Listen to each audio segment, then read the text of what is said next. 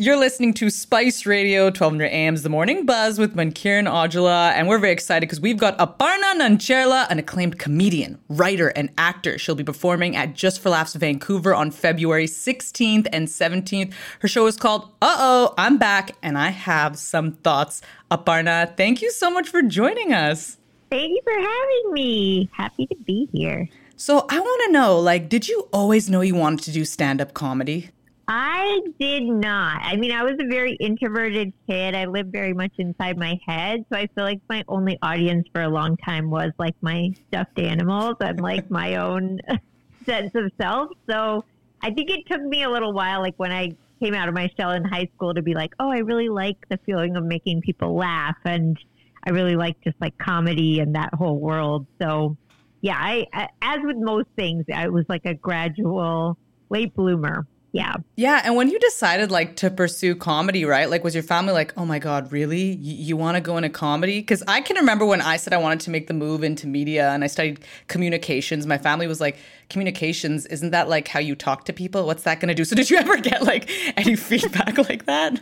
I think weirdly enough, at first, my parents were kind of excited or maybe warily intrigued because I was such a shy kid, I think just this thing that was more front facing and putting myself out there and kind of being in front of groups of people, my mom was oh, this is different from anything else you've ever wanted to do. This is more outward facing. So I think she was excited about that. But then it was and also comedy instead of grad school, less excited.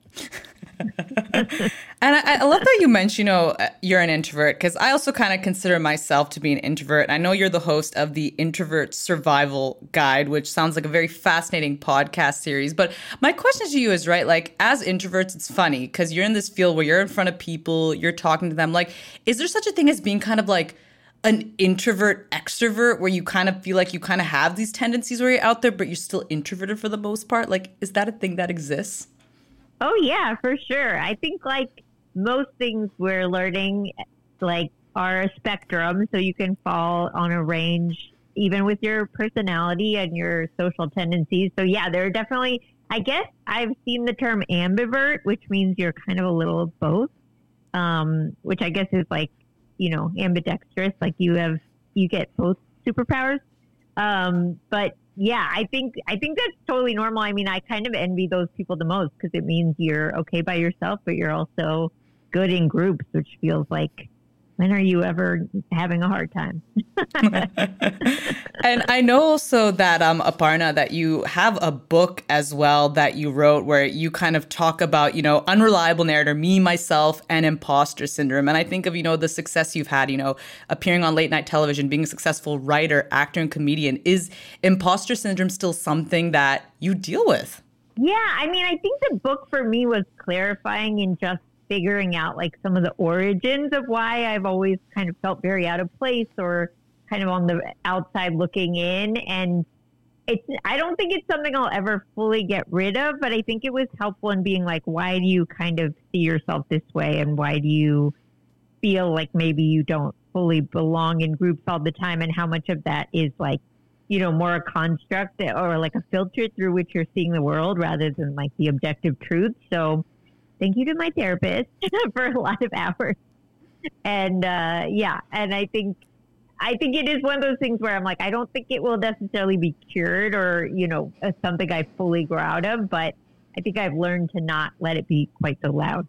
Keeping that voice down. I think that's the challenge that a lot of people have when it comes to imposter syndrome. And Aparna, something that I really like about your comedy too is you're very open. And especially I think when it comes to having conversations about mental health. And do you find kind of when you tie in the mental health and comedy, is that sort of a therapeutic way of you to kind of just deal with it? How important for you is to have those kind of open conversations, be this is my experience?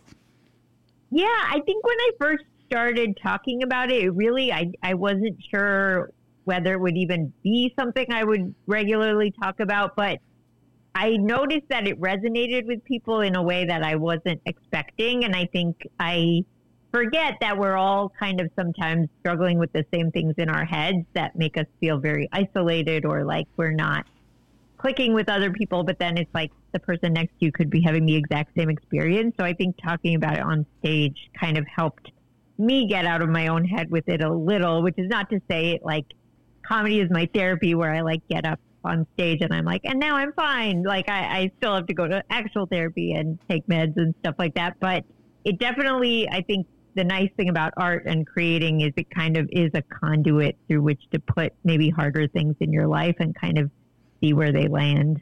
Totally. And like you said, a lot of people, they connect, they relate to it, they understand the experience. And I want to talk specifically about your special, just putting it out there, that came out a couple of years ago. And there's one bit that you did that I just found so amusing. And it's the one where you talk about you're in LA, you're in an acting class, and and so you probably remember this one very well. And because it stuck with me, but you were talking about how basically like with each act in the room, they wanted basically people to yell out like actors you associate with the person that looks like them. So obviously like with the white guy, plenty of names to name. There was a redheaded woman, a lot of redheaded actresses out there. And then it came to you and everybody just kind of paused and was like, wait, what? There's Mindy Kaling, chick from The Office specifically was said, Aziz Ansari, a man, you're a woman, and then science.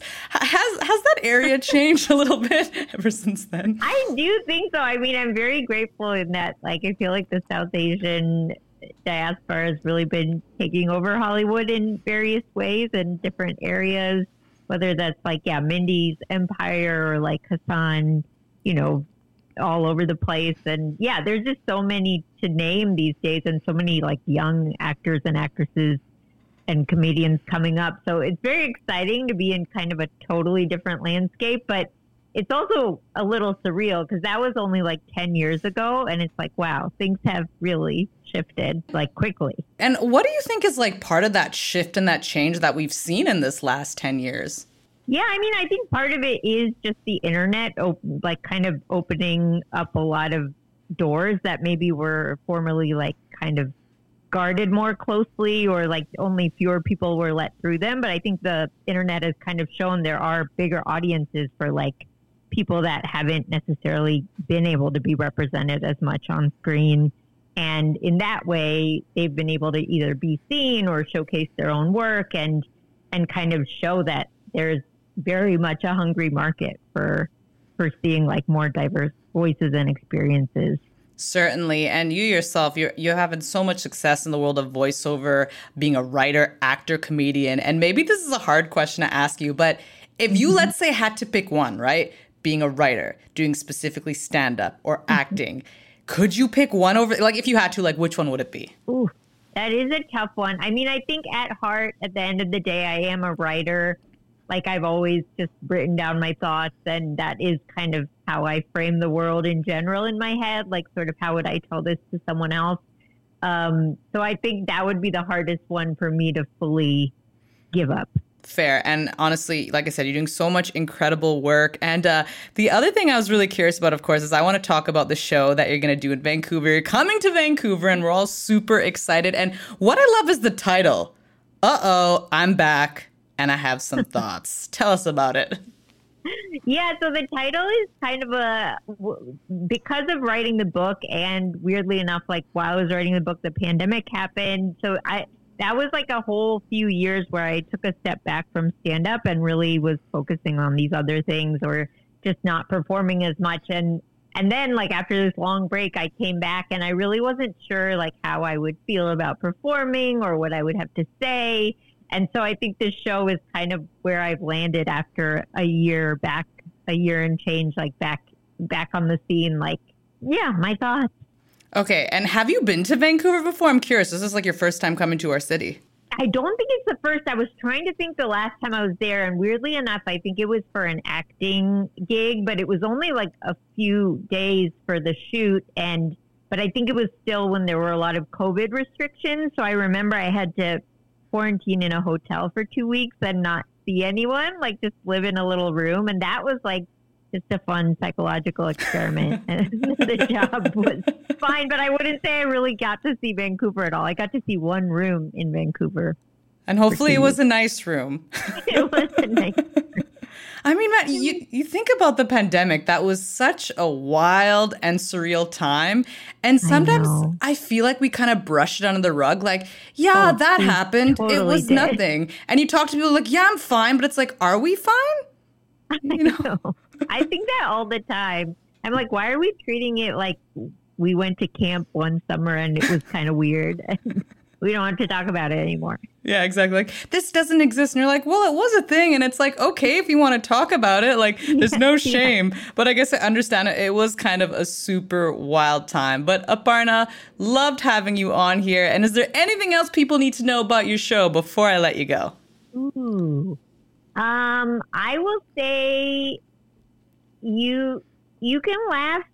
But if you don't always want to laugh, that's okay too. I try to be all inclusive. Even at my shows, I'm like, non-laughers, fine. You're welcome to. Aparna, thank you so much for your time. You take care, and we look forward to seeing you in Vancouver. Thank you. Thanks for having me. We just spoke to Aparna Nancherla, an acclaimed comedian, writer, and actor. She'll be performing at the Just For Laughs Vancouver on February 16th and 17th. Her show is called Uh-Oh, I'm Back, and I Have Some Thoughts. Be sure to go to jflvancouver.com to grab your tickets. This is The Morning Buzz.